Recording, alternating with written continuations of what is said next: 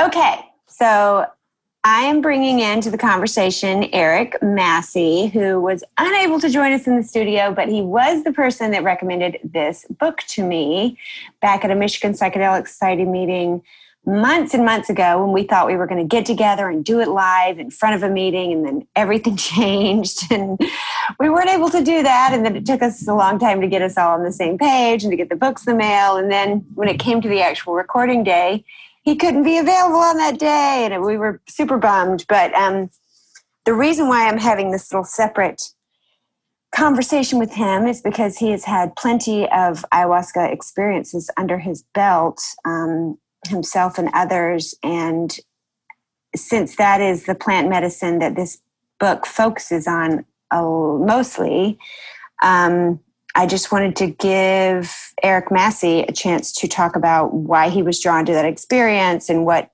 healings he was focused on and all of that. So, hi, Eric.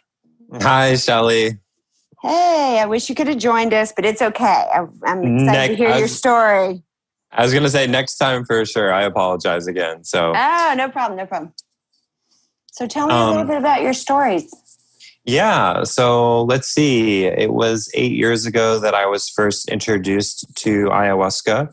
I met the mother of my child at a music festival and we were high on LSD, and she knew that, I was sort of like a psychonaut. And, we quickly fell into a relationship. And then she said, Eric, have you ever heard of ayahuasca? And I was like, no, I haven't. And she's like, well, you should check it out. So I did a little bit of research and found the light in Peru. And so I booked us both a trip there. And that was my first ayahuasca experience in 2012. And what was that? It cut out a little bit. What was the name of the place? The Light? Yeah. Temple of the Way of Light. Temple of the Way of Light in Peru. Okay. And so you two went together. Peru. Okay. Yes. Right. We just talked about a lot in the book. Okay. Right. And so, I did a 12-day retreat there, and I drank the medicine 7 times in 12 days. And that is a very, I would say, intense introduction to the medicine.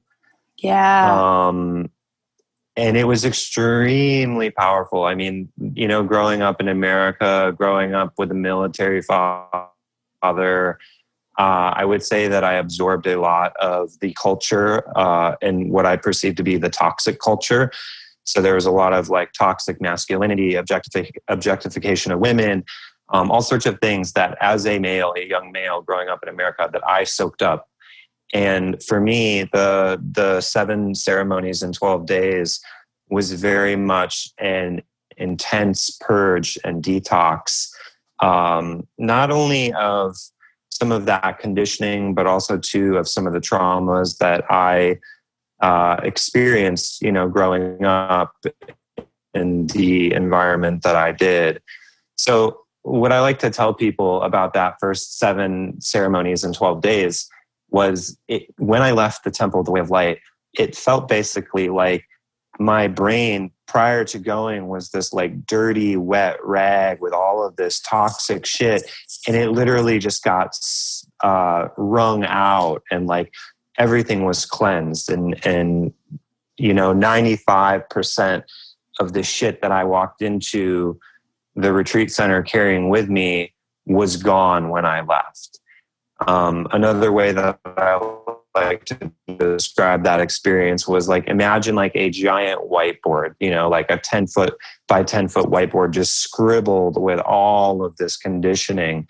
And basically the shamans with their Icaros and the medicine, 95% of it was wiped clean. And so I left there much more blank slate than when I entered.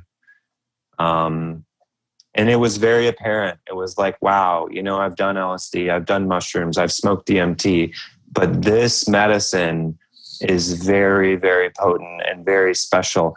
And I think in a way that is different than all the other substances, it's very, very, very medicinal. It is I'm not saying that those other substances aren't medicinal, or have therapeutic value. But for me, and I know everyone has their own medicine, but for me, ayahuasca is like huge, you know, and I've even tried ibogaine. But yeah, ayahuasca is just extremely powerful medicine. And so I kind of like fell in love with the medicine. I was like, wow, like I'm a grandmother's boy, you know, like. Yeah. And did you, when you went down there, would you say that you had a feeling that you knew what you wanted to heal? Like, did you bring an intention, or was it just exposed to you? I had no idea. I had no idea, Shelley. Oh, wow. Idea. Yeah. Yeah. Yeah. It was just the plant going, here's what we're going to fix. Exactly. And so, you know, that's the wisdom of ayahuasca is, you know, a lot of times people will bring in intentions. And I think that it is important to have an intention, to have a kind of like a framework of why you're seeking out this experience. But the medicine is so intelligent. So a lot of times I hear from people like, oh, I wanted to check this, and this off the list. Well, I checked all of those off the list. And then I had like a boatload more that I had no idea that I needed to address. Wow. Wow. And what about your girlfriend at the time? Was it as powerful for her? Did she come away with profound change? And so, you know, Shelley, that's an extremely interesting question. So the way that the Temple of the Way of Light facilitated the ceremonies is you've got 20 people coming in from random places. It's a group usually that nobody knows each other, maybe a few couples or whatnot. Her experience and my experience were relatively opposite. Like my first ceremony was just an introduction. The second ceremony, the medicine showed me like, Eric, you are the infinite. You are God. You are like the light. And I was like questioning that. I'm like, is that just my ego talking? Like, is this just like inflation? And the third ceremony, the medicine showed me like, no, you are the infinite. Everybody is the infinite. Everybody has God looking out of their eyes. And then the fourth ceremony, like I was just completely obliterated and destroyed, and there was no Eric left anywhere. I got blasted to smithereens. So, baby mama, the mother of my child, she had a very, very dark, scary, terrifying experience. In the several hundred ceremonies that I have under my belt, and you know, having talked to a lot of people who have had a lot of ceremonies, I don't think I've heard of anyone having as terrifying experiences as she had. So, she was traumatized by the medicine, but it wasn't the medicine. It was the lack of, you know, American facilitator or specialized care. Like, I think she came into the experience with a lot of trauma, perhaps more so than other people might have had. So she had visions of being gang raped by the shamans. She had visions of being chained to a tree and cut in half with a chainsaw. She had visions of looking up at the night sky and literally all of the stars blanking out and just witnessing pure terror and blackness and darkness. Oh, God. So she only made it. It was extremely traumatic for her. She only made it through 3 ceremonies, and the fourth ceremony, she freaked out and she ran away from the Maloka, and it caused a big ruckus because, you know, they're trying to keep everyone safe and they don't know, like, is she like face down in the pond? Like, where is she? So it was a big search and rescue mission. Luckily, she was okay. She was hiding in the private little tambo where we were sleeping. Yeah. So part of my understanding of why all of that happened and occurred for her is she went into the retreat basically lacking a lot of previous healing experiences, and also to like she had a lot of unhealed trauma that was coming up to be processed. Jeez. And so I think Shelley, that's why they call it the hero's journey, because it is not an easy journey. especially when you're accessing like some of your deeper traumas and deeper fears. It takes real courage to show up and to continue doing the work. And the wisdom is also that it's never wise to open a can of worms and then not empty that can of worms out.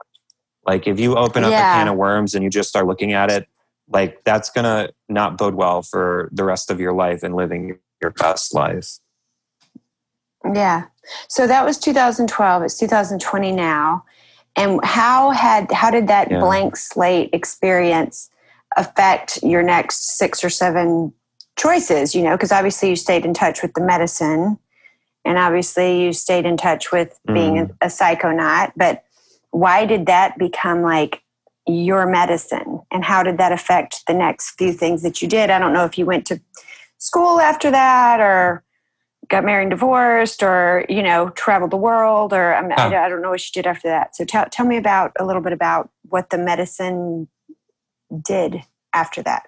Yeah. So I just want to clarify for legal purposes that I no longer drink ayahuasca.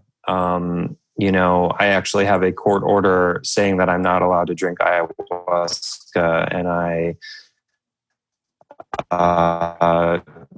stay within the limit placed on me. However, there's a song that I learned in Peru, which is it's a Holy Mary hymn from the Santo Daime Church, and the first line is, "Forever I will praise my mother, Holy Mary, shining forth your silver light to the blind, you give the gift of sight." And so, what I like to say is that forever I will praise my mother, Holy Mary. So basically where I'm at now, I'll backtrack and say kind of where I went, but I learned so much and have learned so much from the several hundred ceremonies that I've done. You know, I basically have a left. And so, you know, that's the most important part of ceremony, is after ceremony. Like technically, it seems odd or ironic or paradoxical, but the easy part of ceremony is ceremony. The hard part of ceremony is going into your daily life and living in truth, in alignment with the teachings and the insights that ayahuasca gives us. And so my process, you know, was I got back from the Temple of the Way of Light, and, you know, my life changed significantly. I would say it was very much like a reorienting process, you know, still being so imbued with the medicine and the plant teachings and the Icaros. However, you know, if you take somebody out of a toxic situation, you put them through this like super intense cleansing process and purifying process, but then they go right back into the toxic situation. You know, what's going to happen is people are going to reabsorb some of that toxicity. And so that was part of my process, was, you know, getting cleansed and purified, but then going back into toxic situations and not having the wisdom or the knowledge or the experience to understand that my responsibility was to make really big changes in my environment, in my relationships. And so that was kind of stuff that came, I think, a little bit more later down the line as I studied more and as I drank more, to really value and have integrity in the integration process. And, you know, one of my teachers, Roman from the Paititi Institute, he said, you can drink thousands of liters of medicine, but if you don't integrate, it's not going to do you any bit of good. And so I have seen multiple people that have drank 500 plus times, and even some people that have drank 1,000 plus times. And you might have a conversation with such a person and ask yourself, or think to yourself, like, has this person ever drank ayahuasca? Just based on their level of consciousness, based on their actions. And so the few times that I've seen that, I just think to myself, like, yeah, this person hasn't integrated anything. Yeah. And I'm speaking from my own personal experience because that was, I lacked integration and proper and integrity. It's talked about in the book a lot. The intention is everything. The follow-up is everything. Going back, going away and then coming back and falling into old habits. And, there's one thing to have this amazing plant spirit awareness, but then the world is still there. And correct. Yeah. Yeah. And so a lot of that, you said you hadn't dipped into the book in quite a while, but, it's basically formulated around the case studies of a bunch of different pasajeros and what they were overcoming and his own journey of healing.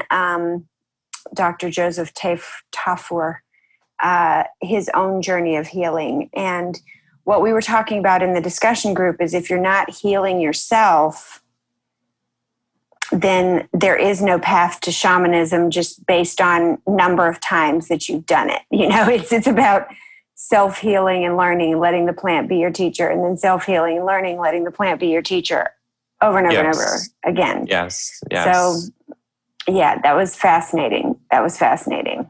Yeah. Oh, I was going to say, I listened to a podcast with a shaman facilitator. He's a gay guy from Spain. His name is Javier Reguero, and he's got 2 books out. One is Ayahuasca and the other is San Pedro. But I heard a podcast with him, and the interviewer was asking him, like, what is your approach to the medicine work? And Javier said that his approach was shadow work, that he primarily approaches ceremony from a framework of shadow work. And so, like, what is shadow work? Shadow work, basically, in a nutshell, is like, we are coming to this medicine because we need medicine. Why do we need medicine? We need medicine because we are diseased. We are unwell. We need help getting better. And what do we need help getting better from? It's that toxicity, it's that trauma, it's that mental illness, depression, anxiety, all of these mal-eases, these illnesses. And that's kind of like in the shadow realm of things. Mm-hmm. So the healing that each individual engages on, and especially I think the shamans and the maestros and the facilitators, as they deepen into the process, it very, very much is one of self-healing first and foremost, because it's sort of like, how can you be an unwell person and help others be well? How can you be an angry person and help people be peaceful? It's just not how things work. So I really like that idea, though, of shadow work, in the sense that, like, the medicine and the maestros are really helping people to heal their shadows and to integrate their shadows, because the shadow is part of who we are. It's part of ourselves. We have the light and we have the shadow. And it's not something to be like shunned or pushed away, but rather to take a look at the wisdom of ourselves and of our organisms and see, like, okay, why did these sort of more shadowy coping mechanisms arise?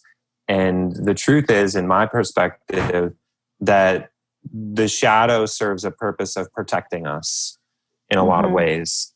But then I think at a certain point, we outgrow those protective mechanisms or those coping mechanisms, and they more so impede us on our evolution and growth and maturation processes. So I'm sorry, that was a lot. I don't know. Well, no. It's interesting, because I guess I have one more question, and that would be, you've probably watched a lot of people go through ceremony. And do you have any, like, 1 or 2 standout stories of healing from other ceremonies?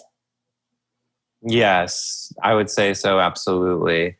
So I'm going to change the person's name. But this was a ceremony many years ago. So I'm going to share 2 stories, if that's okay. Yeah. I'll try and keep them brief. Sure. Yeah. So one story was when I was assisting in ceremony, many years ago. And I was singing a song and I was shaking my rattle, and this person joined in with the song, and he joined in with several songs. And, you know, it was sort of like I was thinking to myself, like, okay, I'm just going to let it go. I'm going to let it ride. But eventually it got to the point where I had to say something to him like, hey, please don't rattle along with the song. You know, only do that if like I ask you to do that. Mm-hmm. And so the thing about ayahuasca is people are in very amplified states of consciousness. People become very sensitive. There's a lot of even regression into childhood and in very early life, emotional patterns arising. Well, I didn't do a good job of getting a little bit more history of that person. So I was unaware of some of what he was bringing into ceremony baggage-wise. But it turned out that simple comment that I made, please don't rattle along with the songs unless I ask you to, triggered for him his childhood trauma and the abandonment of him by his mother when he was only 2 years old. Mm-hmm. And so he did not see his mother for the next 30 years of his life. And oh my gosh. Basically what happened when he was abandoned, and it was like real deal abandonment. And that was a huge trauma for him. So when I said, don't sing along with a song, please, in a very soft, gentle way, it triggered all of his trauma and abandonment. And then he transferred it onto me. And so for the rest of the night, he was like, Eric doesn't want me here. Eric is rejecting me. I'm not loved. I'm not welcome. I'm not safe. And he literally, Shelly, he was crying for 5 hours. And like, and my fellow friend, we're doing our very best to like let him know that we did love him. We did want him there. And it was a really, really, really rough night for him. Like he did not want to come back for the second night. However, a personal friend of his convinced him like, hey, it would be really good to come back for the second night to help, further do some clearing work. And he did come back, and his night 1 versus his night 2 was literally night and day. Yeah. It was the opposite. All of that stuff that came up, all of that trauma and abandonment, the second night, it all got cleared out. And he was so happy and so grateful. I mean, tears of gratitude and joy and happiness. Like, he just did some extremely major work in his life. Wow. Yeah. And so I think with that story, and before I share the second story, which is my own, it's important that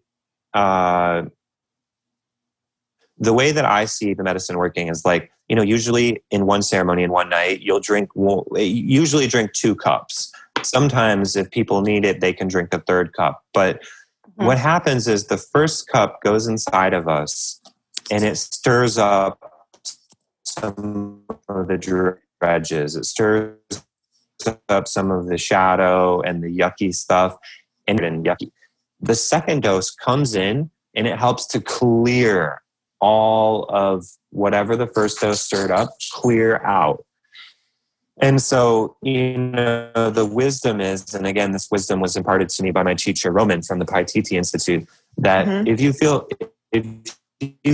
sick, if you feel nauseous, or if you feel tired, drink more medicine, because it's going to help with all 3 of those. And so I think that within a single ceremony, the first dose stirs it up, the second dose clears it out. And then when you have back-to-back ceremonies, the same kind of a phenomena occurs where the first night stirs up a lot of your stuff and the second night will clear a lot of it out. And so that particular individual came back for the second night and he cleared out a lot of trauma. Right on. Wow. Yeah. So that one really stood out for me. I think the other one What's that the I'll share institute? is What's the institute you're referring to? What's it called? the Paititi Institute. And P-I-T. actually, Paititi. Paititi. Okay. I can send you a link for it. Yeah, sure. Yeah, Roman is a really, really great guy and a good friend of mine. I have a lot of respect and love for him. So the second story that I'll share, and we probably wrap it up on this note, is I had been apprenticing with a teacher of mine in Chicago, and I had total done about 70 ceremonies with her. And, it was the winter solstice, which is the longest night of the year. And it was my 7th ceremony of the month. And, basically I had been drinking ayahuasca every single weekend, 2 nights every single weekend. And it was my 7th night. But so what I heard was it was 70 times you were apprenticing. It was the longest night of the year. It was 7 weekends in a row. 4 weekends in a row. So 4 weekends in a row, 7th ceremony. There was 40 or 50 people in the room. Yeah. I think I got all that. Okay. Okay, cool. So anyway, I drank my first dose, and it was after the process of apprenticing with her where I no longer got to moderate my doses. She just poured me like big doses every single time. So I drank my first dose, and my experience was the most terror and fear that I'd ever felt in my entire life. And so what happened is I was laying down on my mat, and all of a sudden, the world flipped upside down. I was hanging off of the edge of the earth. My body became paralyzed, and I was literally being eaten alive by demons. And oh God.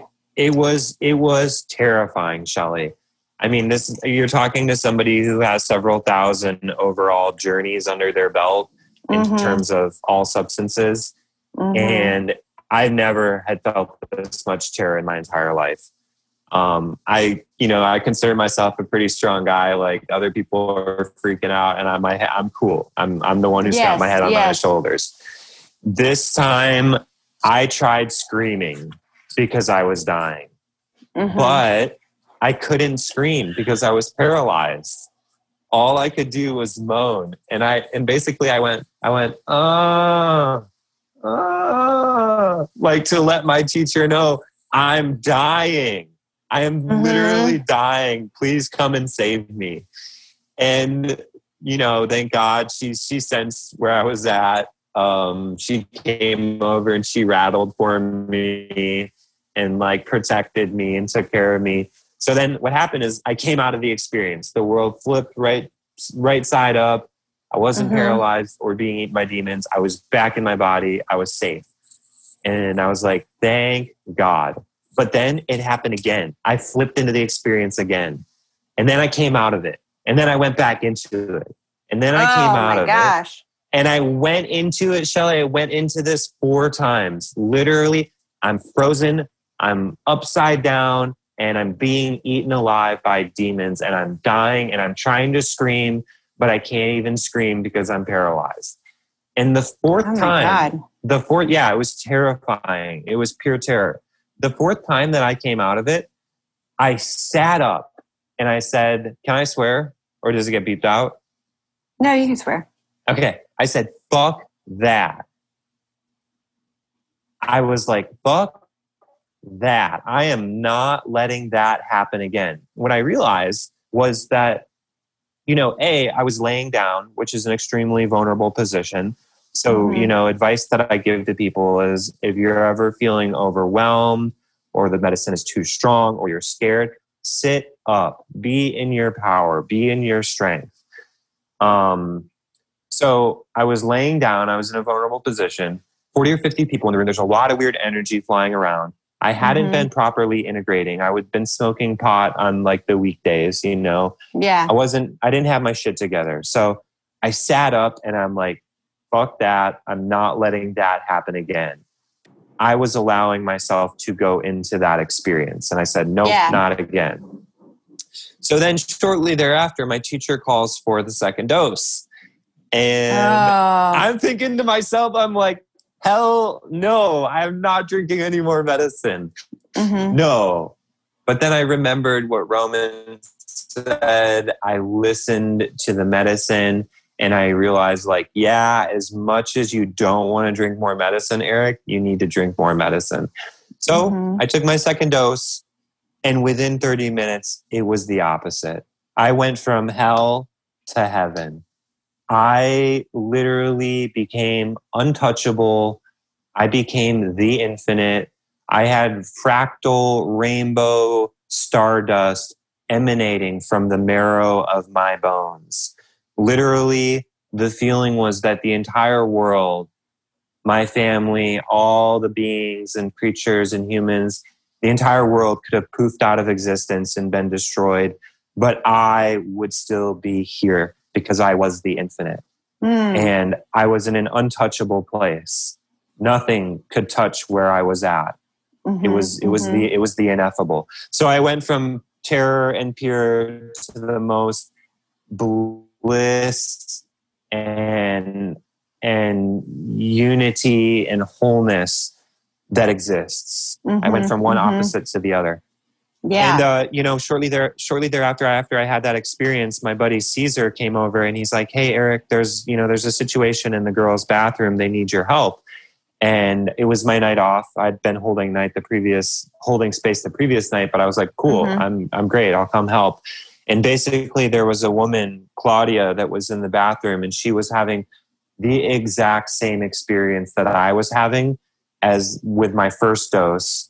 Yeah. And so, I coached her through it. I helped her through it, and I brought her back into the fold in reality. And it was like, I could directly transmit where I was at and what I had been through to help somebody else. And so, again, that process of becoming a facilitator, of becoming a shaman, is you have to go through the experience yourself. And so I just want to say that I know a couple of people, Shelley, that have 40 or 50 ceremonies under their belt, and they're trying to facilitate. And I've heard directly feedback from pasajeros, from participants, that they, kind of got their shit rocked and were left in a very open, vulnerable state, and that they kind of got, quote unquote, fucked up from that person's ceremony. And I said, yeah, that person doesn't know what they're doing. Like 40 or 50 ceremonies is not enough. The importance of having walked the path, of having faced your own shadow, your own fear, your own darkness, and the critical importance of that in order to be a decent, if not a good or an excellent facilitator or shaman. Because if you haven't faced that darkness within yourself, when other people start to face it, then you're not going to know how to deal with it. And so I know a couple of people that have 30, 40, 50 ceremonies under their belt, and they're trying to be facilitators. And I think that it's dangerous and it's not good. So basically what I would say to everyone that's listening is do your due diligence and be very, selective, and listen to your intuition and feeling when you're seeking out somebody to drink medicine with, or, seeking out a facilitator. Yeah. I think, it's really important to have a lot of experience and to have gone through the process of healing before we try and heal others. Yeah. Yeah. Well, thanks so much for making the time. I'm sad you couldn't be with us right then, but at least we got your experiences recorded. And I'm planning a Peru trip myself right now with a couple of people who've been down there. And so I have never had the experience, but have been, learning more and more about plant spirit medicine in the last couple of years in different ways. Have you ever read the book that's just called Plant Spirit Medicine? I have. Yeah. Yeah. So we did that on Reads and Weeds several months back. And it's a whole world opening up, a whole world of the master plants and of just a whole shift in how I think about plants being used, and how ignorant I guess I've believed in plant spirit magic, I guess, but I feel like it's so hidden. It's so hidden from pretty much our whole country, I would say, post us taking out Native Americans. You know, I feel like it's been hidden, ancient ceremonies. So I am eager to learn more, and I appreciate, you sharing. Yeah, and I just want to say thank you, Shelly, for inviting me to add on to the conversation and be able to share. I really appreciate that, and I hope that you're welcome. Hope that everyone listening gets a chance to, if they feel the call, check out the medicine for themselves because it is the real deal. Yeah, and thanks for the recommendation of the book. I loved it. Yeah, great. Okay, excellent, Shelly. Look forward to staying in touch with you. Thank you. All right. Bye. Bye.